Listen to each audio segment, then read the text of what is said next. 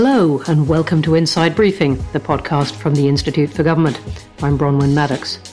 Boris Johnson proved to be successful at campaigning to leave one political union, but does he have a winning plan to keep the United Kingdom together? With less than a month until elections in Scotland and Wales, and with unrest breaking out on the streets of Belfast and Londonderry, we're going to be looking at the State of the Union and the Prime Minister's plans to keep its four nations united. As elections approach, the success of the vaccine rollout is at the heart of the government's campaign, but concerns over the Oxford-AstraZeneca vaccine have spread from the EU to the UK. The European Medicines Agency said that unusual blood clots associated with low blood platelets should be listed as very rare side effects of the vaccine, and in the UK, the Medicines and Healthcare Regulatory Agency has now confirmed that people under 30 will be offered an alternative if there's one available. So we're going to take a look at the implications of all that. Well, I'm joined in the virtual studio today by a trio of IFG experts on all things devolved. Akash Pawan, one of our senior fellows, leads our work on that. Hi, Akash. Hi, Roman. Jess Sargent, senior researcher on our devolution and Brexit teams, is with us as well. Hi, Jess. Hi. And back in the studio is our senior fellow, Jill Rutter. Great to see you, Jill, so to speak. Thank you. Great to be back. And I'm delighted that we're joined by our guest today, Ailbhe Rea, the New Statesman's political correspondent and co-host of its podcast. Hi, Ailbhe. Hi, thanks for having me. Great to have you with us. Well, let's start with this question about the union of the United Kingdom. All is not well with the state of the nation. In Scotland, the SNP is campaigning on a promise to hold a second independence referendum. Support for independence is rising in Wales, according to the polls, and nearly a week of violence in Northern Ireland has been linked to anger at the impact of the UK's departure from the EU. That's where we're going to begin, in Northern Ireland. Ailbhe, what has triggered this outbreak of violence? Well, I think that's the right question, because it's not entirely straightforward. I think it's actually quite simple to say that there are just three causes of these riots and the violence that we've seen across Northern Ireland in recent days. But I suppose there is a bit of political discord over how much weight to put on each one. So those three reasons would be, you touched on at least one already, but there's the underlying simmering tension in unionist communities caused by an anger at the Irish Sea border created by the Brexit deal. There's also the more recent development which has catalysed that anger, which is the decision not to prosecute Sinn Féin politicians, including the Deputy First Minister, Michelle O'Neill, over the attendance of these politicians at a funeral for a senior Republican, Bobby Storey, last June. All of the senior figures in Sinn Féin attended that funeral, which was outside, and an estimated 2,000 people lined the streets during that funeral in alleged breach of coronavirus restrictions. It was announced within the past few weeks that no charges would be brought. And so there's quite a lot of unionist discontent, not just with Sinn Féin, but also with policing. And the DUP has been calling for the head of the police in Northern Ireland to resign. So those are the causes of unionist anger. But then I think there's another important aspect which isn't really, I think, sufficiently discussed in British coverage of this, which is that those are the high-minded political reasons, but there's also the kind of the base reality of the political ecosystem in Northern Ireland, which is that these feelings are being exploited to an extent by paramilitary groups, by loyalist paramilitaries in Belfast and Derry and elsewhere, where they're encouraging very, very young people to go out and cause trouble, to protest against, sort of, in a way, nothing in particular, to just to direct their anger towards the police, to throw petrol bombs and fireworks and stones and bricks. The justification for that is those causes of unionist anger that I've already discussed. But there is another element, which is that there have been recent police crackdowns on those paramilitary groups and their criminal activity. I think paramilitary makes them sound more glamorous than maybe they should be, in that in today's context, they're really just criminal gangs and drug dealers with a link back to the paramilitary past in Northern Ireland. But there have been recent police crackdowns on their influence in communities across Northern Ireland and attempts to curb drug dealing. And so that's another reason why these riots have sprung up, because it's in the interests of these paramilitary groups to encourage younger people to, I suppose, mount a resistance at this police crackdown. I think that those three elements are all important to understanding this context. I think if you leave one out, it slightly imbalances the conversation. Alva, that's fascinating. And thank you for dwelling on that third one, because that is one that really doesn't get an awful lot of coverage outside Northern Ireland, or a lot of understanding, I'd suggest, but of just how widespread that factor is and how it's fed off the past but is different from the past.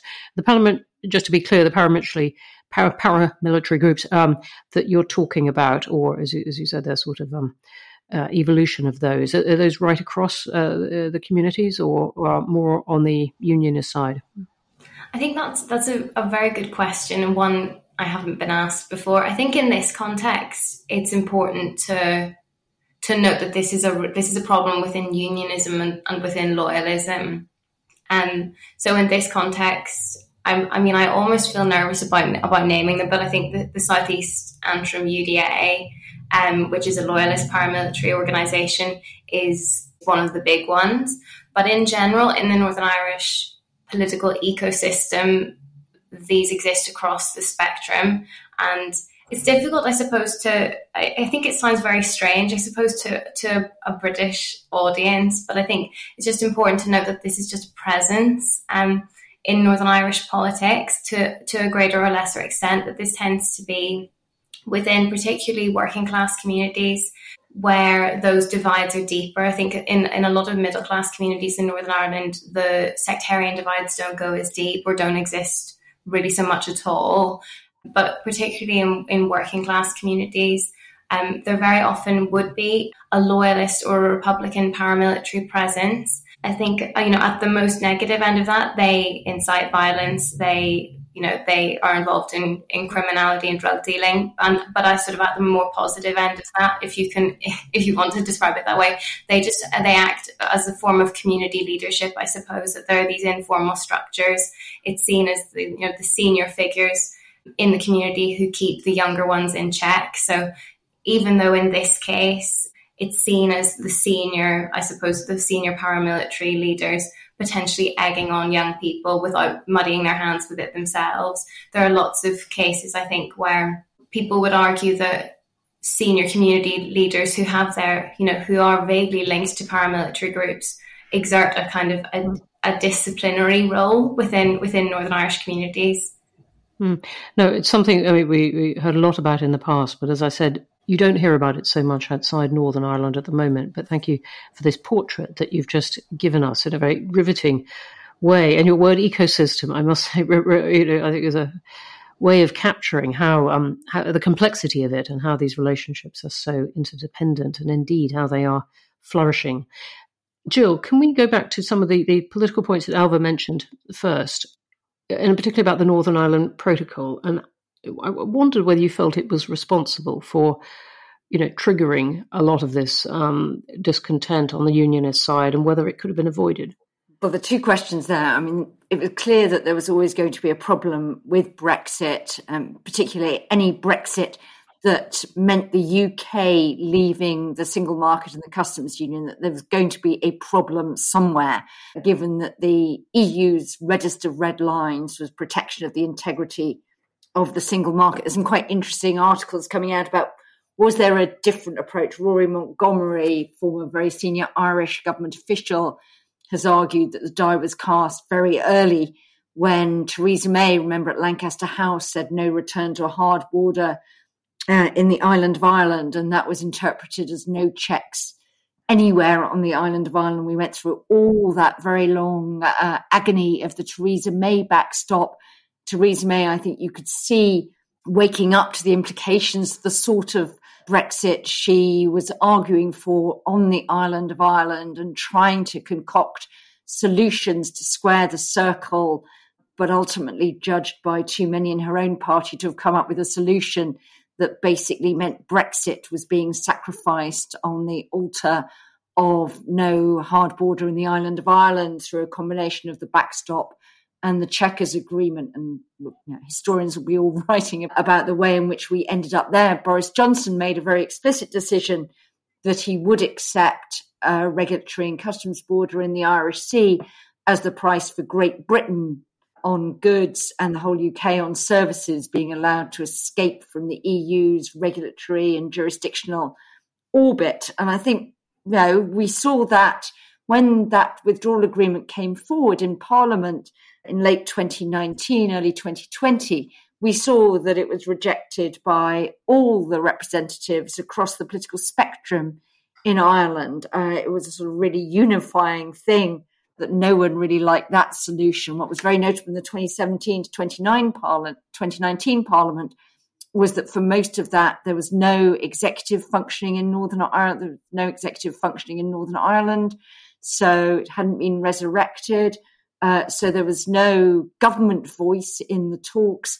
And with the honourable exception of Lady Sylvia Herman, Sinn Féin's policy of abstentionism meant that the only voice in those Westminster debates that we heard was from the DUP, which, as we know, never accepted Theresa May's backstop and was always rejecting it, but never coming forward with its own solution. So there is a long-running, simmering problem with the sort of Brexit. And clearly, unionists, I think, but I'd be very interested in Alva's views on this. Unionists, I think two things. One, that they have been forced to accept something that waters down their sense of being part of the UK, an integral part of the UK. And the Northern Ireland Protocol, as agreed by Boris Johnson, definitely does that. I mean, it means Northern Ireland's in a different regime to the rest of the UK for trade in goods. You can argue how significant it is, best of both worlds, but it definitely does put them in a different place. Jess, I just wonder, could you bring us up to date on what the state of play of traffic and trade into Northern Ireland and out from Great Britain is, and whether there's any prospect of it getting better? Absolutely. Or worse? So we saw some elements of the protocol come into force at the beginning of the year. So now there are customs declarations required on goods going between Great Britain and Northern Ireland, and some checks. The big outstanding issue is these checks on agri-food and other kind of plant or animal products. According to the protocol, there's going to be the need for quite extensive checks there. So physical inspections and infrastructure to facilitate that, potentially on up to 30% of kind of supermarket products and those sorts of things. Back in December, the UK and the EU agreed a 3-month grace period for that to delay the full implementation of these checks, which has now come to an end. We saw the UK government unilaterally take the decision to extend that grace period to prevent these checks from happening. But there are still ongoing discussions in the joint committee between the UK and the EU as to what will happen in future. I mean, part of the problem here is that the Northern Ireland Department of Agriculture, which is led by a DUP minister, is not taking the actions necessary to facilitate the infrastructure that will be needed to conduct these checks. Within this kind of very difficult political context, I think there is issues for the UK and the EU to discuss about what can be done to minimise those checks, which will place further burdens on traders and could result in kind of more disruption, potentially even to supermarket supply chains. Right. So it actually could get worse. It's not just teething problems when this current unilateral extension has expired. Absolutely. I don't think we haven't seen the protocol in full force yet. Like I say, there are ongoing discussions and we'll have to see kind of where we land, whether there's a kind of further extension or whether there is a long-term solution to this. People have been talking about some kind of trusted trader scheme or even a UK-EU agreement on agri-food and other plant products. But yes, certainly the issues to be resolved on the protocol, there are still a lot outstanding. We're going to have to move on in a second from Northern Ireland, but Alva, I wonder if you could pick up Jill's intriguing question of whether, in retrospect, let me add, if peace is your objective, there was too much weight put on not having a border within the island of Ireland, and so we've ended up where we are now. I think there's a lot of merit in that argument, to be honest. I think that the thing that slightly complicated it is that, I mean, to state the obvious, a land border and a sea border sound very, very different. And I think that was the underlying assumption when we were talking about that one posed a different level of risk to another. But I think what we're seeing is that the reality is more similar than we maybe appreciated. I think that there are questions for all of the political parties. I think there's a lot of focus on the role of the Conservatives in this. and the promises that Boris Johnson made and didn't keep, and also the role of the DUP as kingmakers in this, and the way they use their influence to get a Brexit deal that hasn't served their objectives in any way. But I think that there are also questions for all of the other parties in Northern Ireland, as you say, about whether they were focused too much on one kind of border and too little on another kind. I think that part of that was that there were already in the pre-Brexit era some checks on certain kinds of agricultural products between Great Britain and Northern Ireland already. And I think that there was a sense, including, I would say, like, I and colleagues thought this, that since there were already minimal checks that no one in Northern Ireland materially experienced, that having more of a border like that wouldn't make much of a difference to the lives of people in Northern Ireland. It would only be the principle. But I think what we've seen is that actually the point is that there's still infrastructure that can be a target for the people who object to the principle. And we saw in February that the people working at the ports in Belfast and Larne, the human manifestation of the Irish seaboard, or the people who have to enforce these new checks, were stood down from their duties for a few days because of the really high level of security threats against them. So I think we just hadn't really, anyone fully appreciated that. Yeah, and how complex that is. I mean, we could spend ages discussing just this. We're going to have to move on and swing east without the help of bridges or tunnels built by the Prime Minister to Scotland and indeed Wales. Akash, perhaps you could come in here. Just tell us about the elections that are coming, the May the 6th elections. There aren't any in Northern Ireland, but the ones in Scotland and Wales are getting a lot of attention. What's at stake? Yeah, so Northern Ireland is indeed the only part of the UK where there isn't going to be any election taking place on May the 6th. Because of the postponement of last year's elections in England, this is going to be the biggest day for devolved and local elections ever to have taken place. So it's going to be a really interesting political moment for all sorts of reasons. I think there's therefore, lots of different issues at stake, and there's going to be all sorts of competing narratives. But yeah, I mean, obviously the big one as far as the future of the Union is concerned has to be the Scottish Parliament election. Key question is really going to be whether we do end up with a pro-independence majority after the polls have closed in Holyrood, whether that's the SNP by itself or in coalition of some kind or cooperation with other pro-independence parties. So that's going to be the key thing to look out for. In Wales, we'll see whether Plaid can make a breakthrough there. They are talking up the potential for Wales to follow Scotland down the path of independence in a far more confident way than previous leaders of Plaid Cymru have done, actually. Akash, can we just pause on that for a second? Because I was wondering, when you're saying at the beginning, look, Scotland's the big show. Obviously, in a sense, it is, and it is by far the noisiest. But the intricacy of what's happening in Wales is Plaid Cymru doing better than in the past might just get enough that if it holds the balance of power, if there's some of the polls are suggesting a three-way split between them, Labour and the Conservatives, that Plaid might just be able to insist on a referendum as the price of joining a coalition with Labour. It's certainly the kind of thing is much exercising the Welsh press at the moment. Do you find that realistic? I mean, I think it seems quite likely on the polls that they will be in that kingmaker position. We don't know, obviously, exactly what's going to happen over the next few weeks, but seems unlikely that Labour's going to be able to govern alone. Very unlikely that Labour could do a deal with the Conservatives. Conservatives and Plaid certainly couldn't work together. So then you end up with this question of, what could a Labour-Plaid coalition or some kind of cooperation arrangement look like? Plaid has just published its manifesto yesterday. They've put front and centre a pledge to seek the power to hold a referendum on independence, which they want to happen by the middle of the decade. I think it's rather unlikely that Labour would sign up for that. I mean, Labour is a unionist party. They're very much in favour of further constitutional reform, further devolution to Wales, perhaps even a move to something more like a federal relationship between the Senate and Westminster. Prospect of Plaid doing very well has been put to him.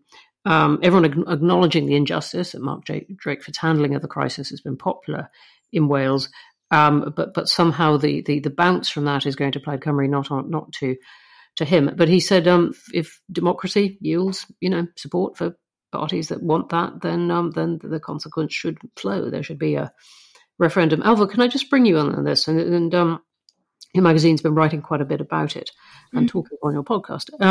What do you make of it?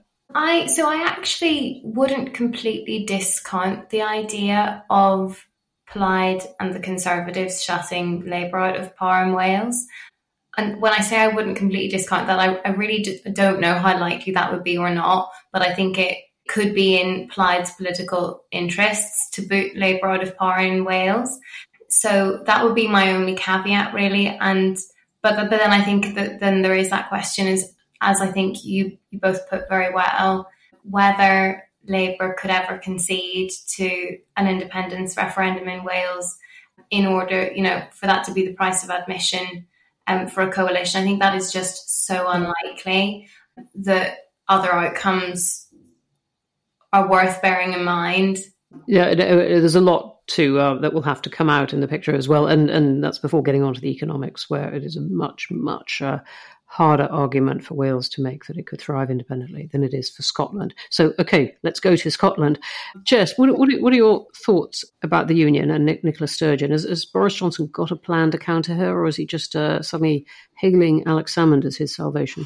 I think what we've seen is a lot of kind of disarray in the UK government's union strategy. We've heard those issues around the union unit in number 10. But I think the clearest element we've seen so far is UK government plans to spend more money directly in the devolved nations. So we've seen the Treasury make a number of announcements of new funds, like the new Levelling Up Fund and also the Shared Prosperity Fund, which is expecting to replace some EU funding that is no longer available now the UK has left the EU.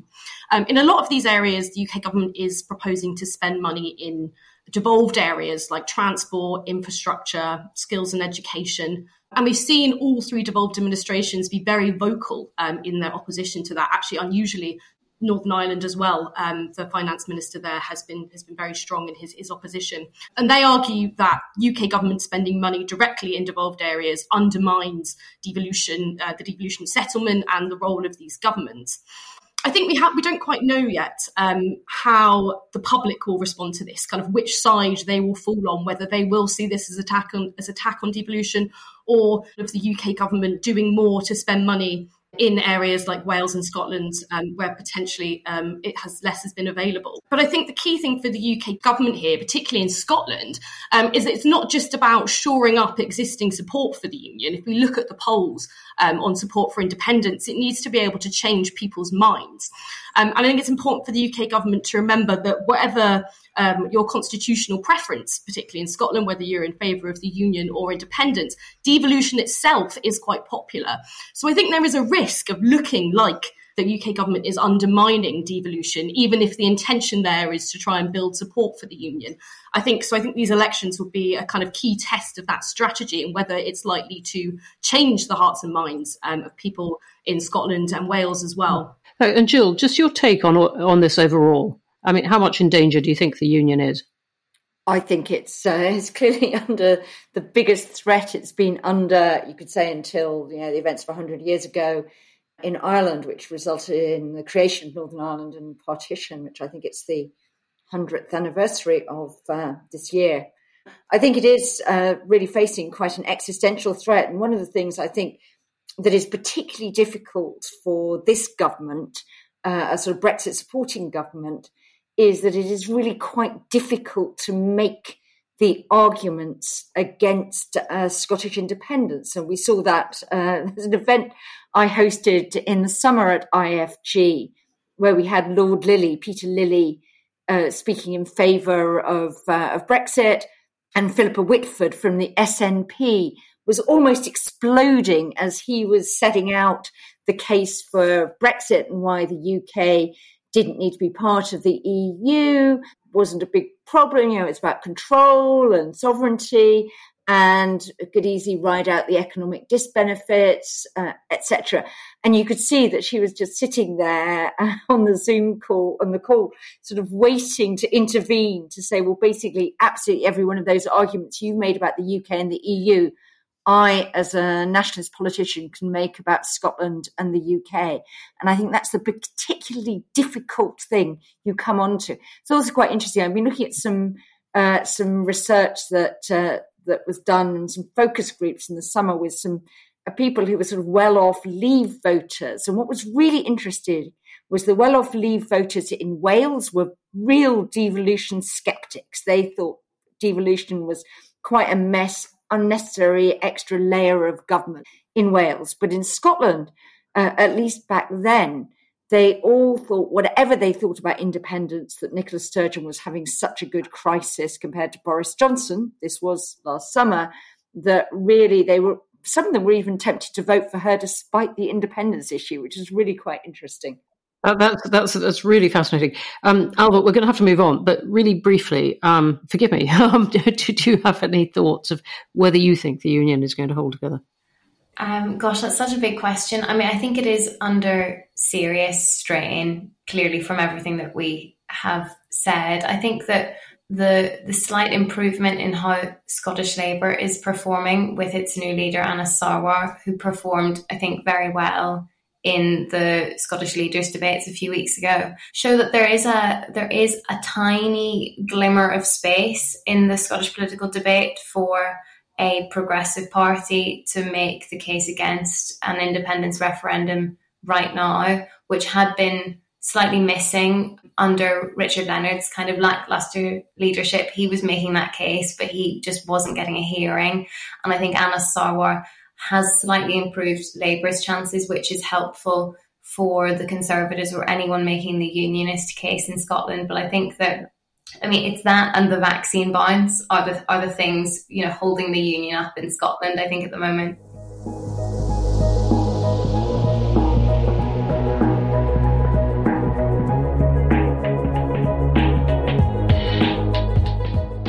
Let's swing now to the government's main priority at the moment, and coronavirus and the pandemic.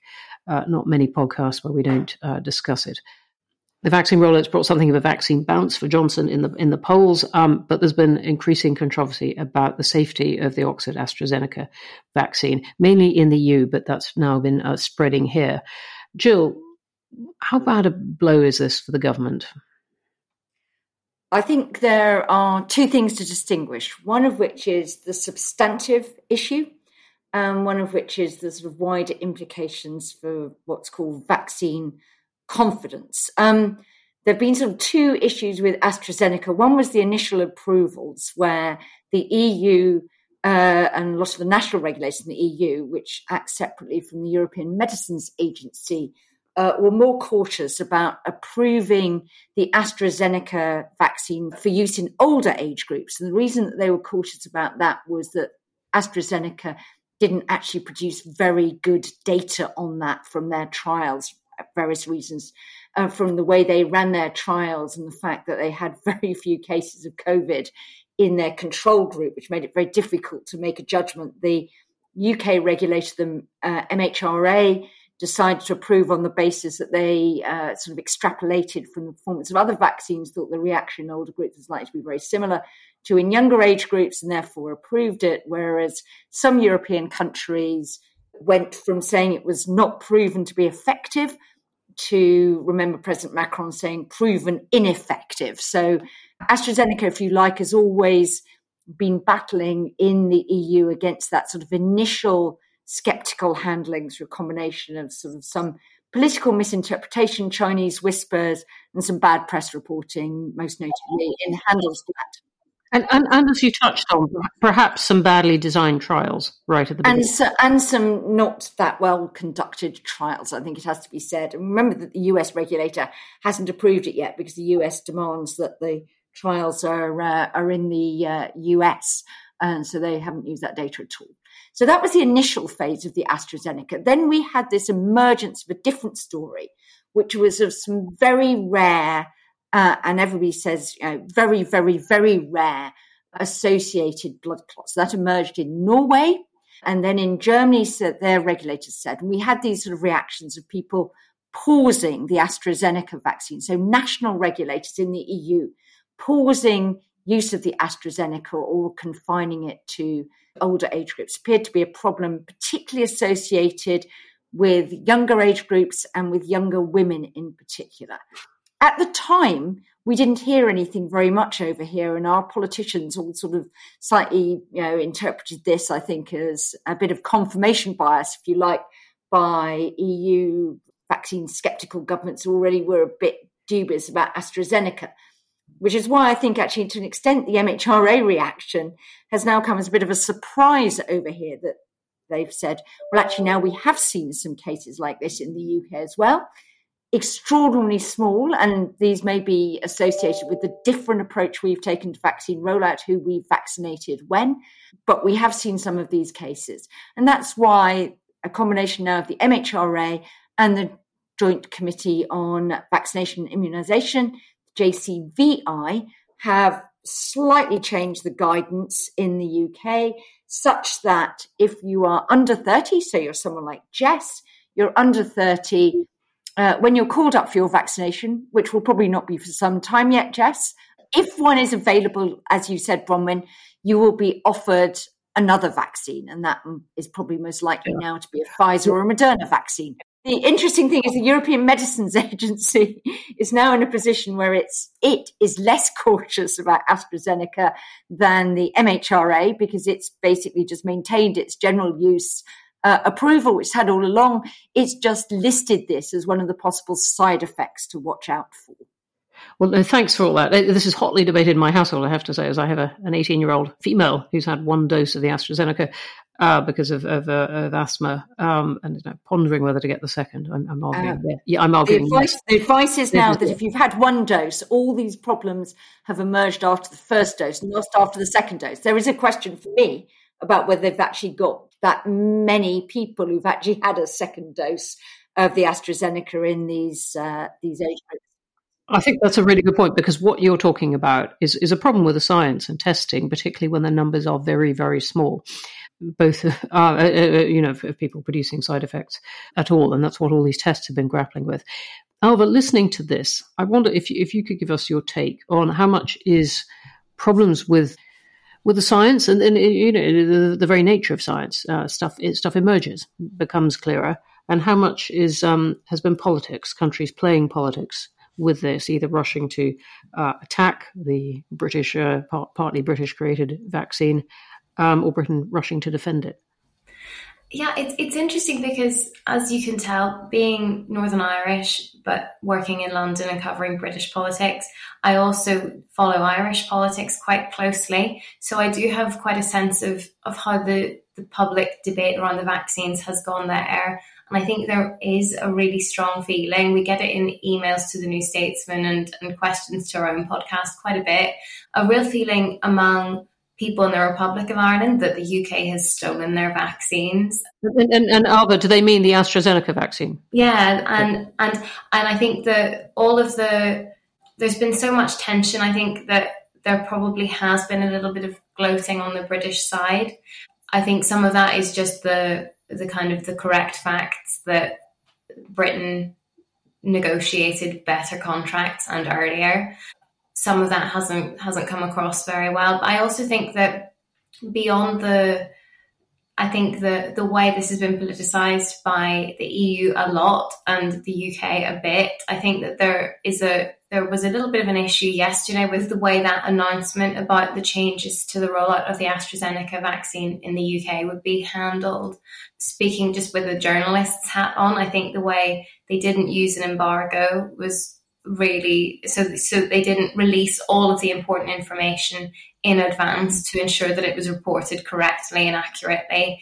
I think that was a really stupid move by government communications, even though it was, I think Jonathan Van Tam, the Deputy Chief Medical Officer for England, emphasised that it was a scientific briefing, but it was coming from a government department. And I think that the incentives on journalists to report a live press conference immediately meant that I think it wasn't communicated terribly well and probably won't have been terribly good for vaccine confidence. I mean, there's an even bigger discussion about whether it should have been the subject of a press conference like that at all, given the risks that you're balancing of damage to vaccine confidence versus informing people and making this announcement.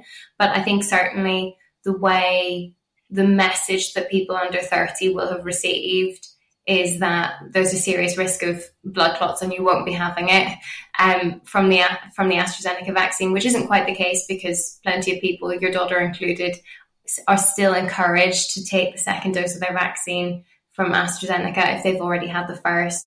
But you can see the confidence problem that people who are 31 or 32 or 41 or 42 might think, well, if not for this group, then why should I have it either? I mean, Jess, listening to this mix of communications problems and science and politics, how much do you detect a Brexit element in this, in the relations between the EU and the UK over this? Yeah, I think there has been a temptation on both the UK and the EU side to kind of put this in the context of Brexit. I mean, initially, the UK's decision to approve the vaccine, some ministers attributed to their ability to do that faster to Brexit and the fact that they were no longer subject to EU rules. There has been some questions as to whether that is actually the case, but I think there is still that temptation to go back to that issue. I think equally the EU has felt the pressure very much from member states about their own vaccine rollout and whether they have under-delivered on procurement compared to the UK. They're feeling the pressure to show that things work better if you do it as a bloc, and perhaps the UK's success has undermined that logic. But I think actually what we've seen in terms of the potential for disagreements between the UK and the EU, there was some concern around potential EU vaccine controls and kind of what implications that might have for the UK's rollout. We saw potentially that kind of being pulled back from the brink slightly, and the UK and the EU are now working towards a kind of win-win situation, as they said. So although rhetorically, I think we've seen quite a lot of politics, in terms of the actual diplomacy, I think actually this is an example of something that has gone better, UK and EU working than some areas of Brexit, like the protocol. That's a really interesting point. And Akash, just finally rounding out, is the vaccine rollout a point of competition between the devolved nations of the UK, or is it one thing that the UK is actually managing to do as a whole?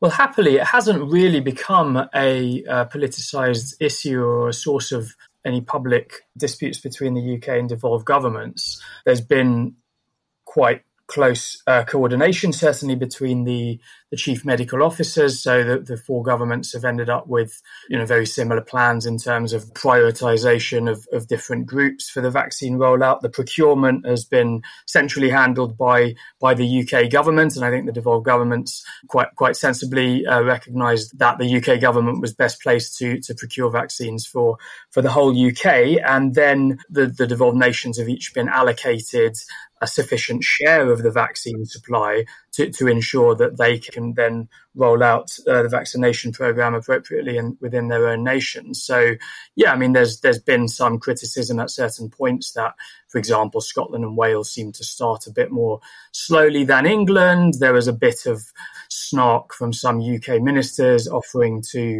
we're asking Nicola Sturgeon whether the Scottish government needed more help from the UK government back in January, February. But no, for the most part, I think this has been an area where there's been good cooperation and the numbers have been good in terms of vaccine rollout throughout the UK. Can I just give a shout out here to the importance of independent regulators and arm's length bodies, both here and in the EU? Because I think there's one thing to have Matt Hancock or Boris Johnson assuring us that actually the balance of risks says take the AstraZeneca vaccine, even if you're in the under 30 age group, because actually the risk is incredibly small, particularly if there's any very significant level of COVID around compared to the risks of getting COVID. But it's very different when you see June Rain, who runs the MHRA, or Uma Cook, who runs the European Medicines Agency, making those statements. And I think this is a real area where the more the decisions are very, very clearly being taken without political pressure by independent regulators, the better for public confidence. No, I quite agree with you. And independent, quite large regulators, it's not as if you've got governments of Scotland or Wales or something offering different vaccine if they're elected and that kind of thing. We'll come back to it, but thank you for that last point, Jill. That's going to have to be it for this edition of Inside Briefing. So my huge thanks to Jess Sargent, Akash Pown, Jill Rutter, and especially to Alva Ray. It's been great to have you all with us. And if you listening enjoyed this podcast, then head to IFG Live, our sister channel. Lots of great new episodes for you there, including a look ahead to the G7 summit. And coming up next week, a discussion on how to run a successful government reshuffle, just in case there's one coming.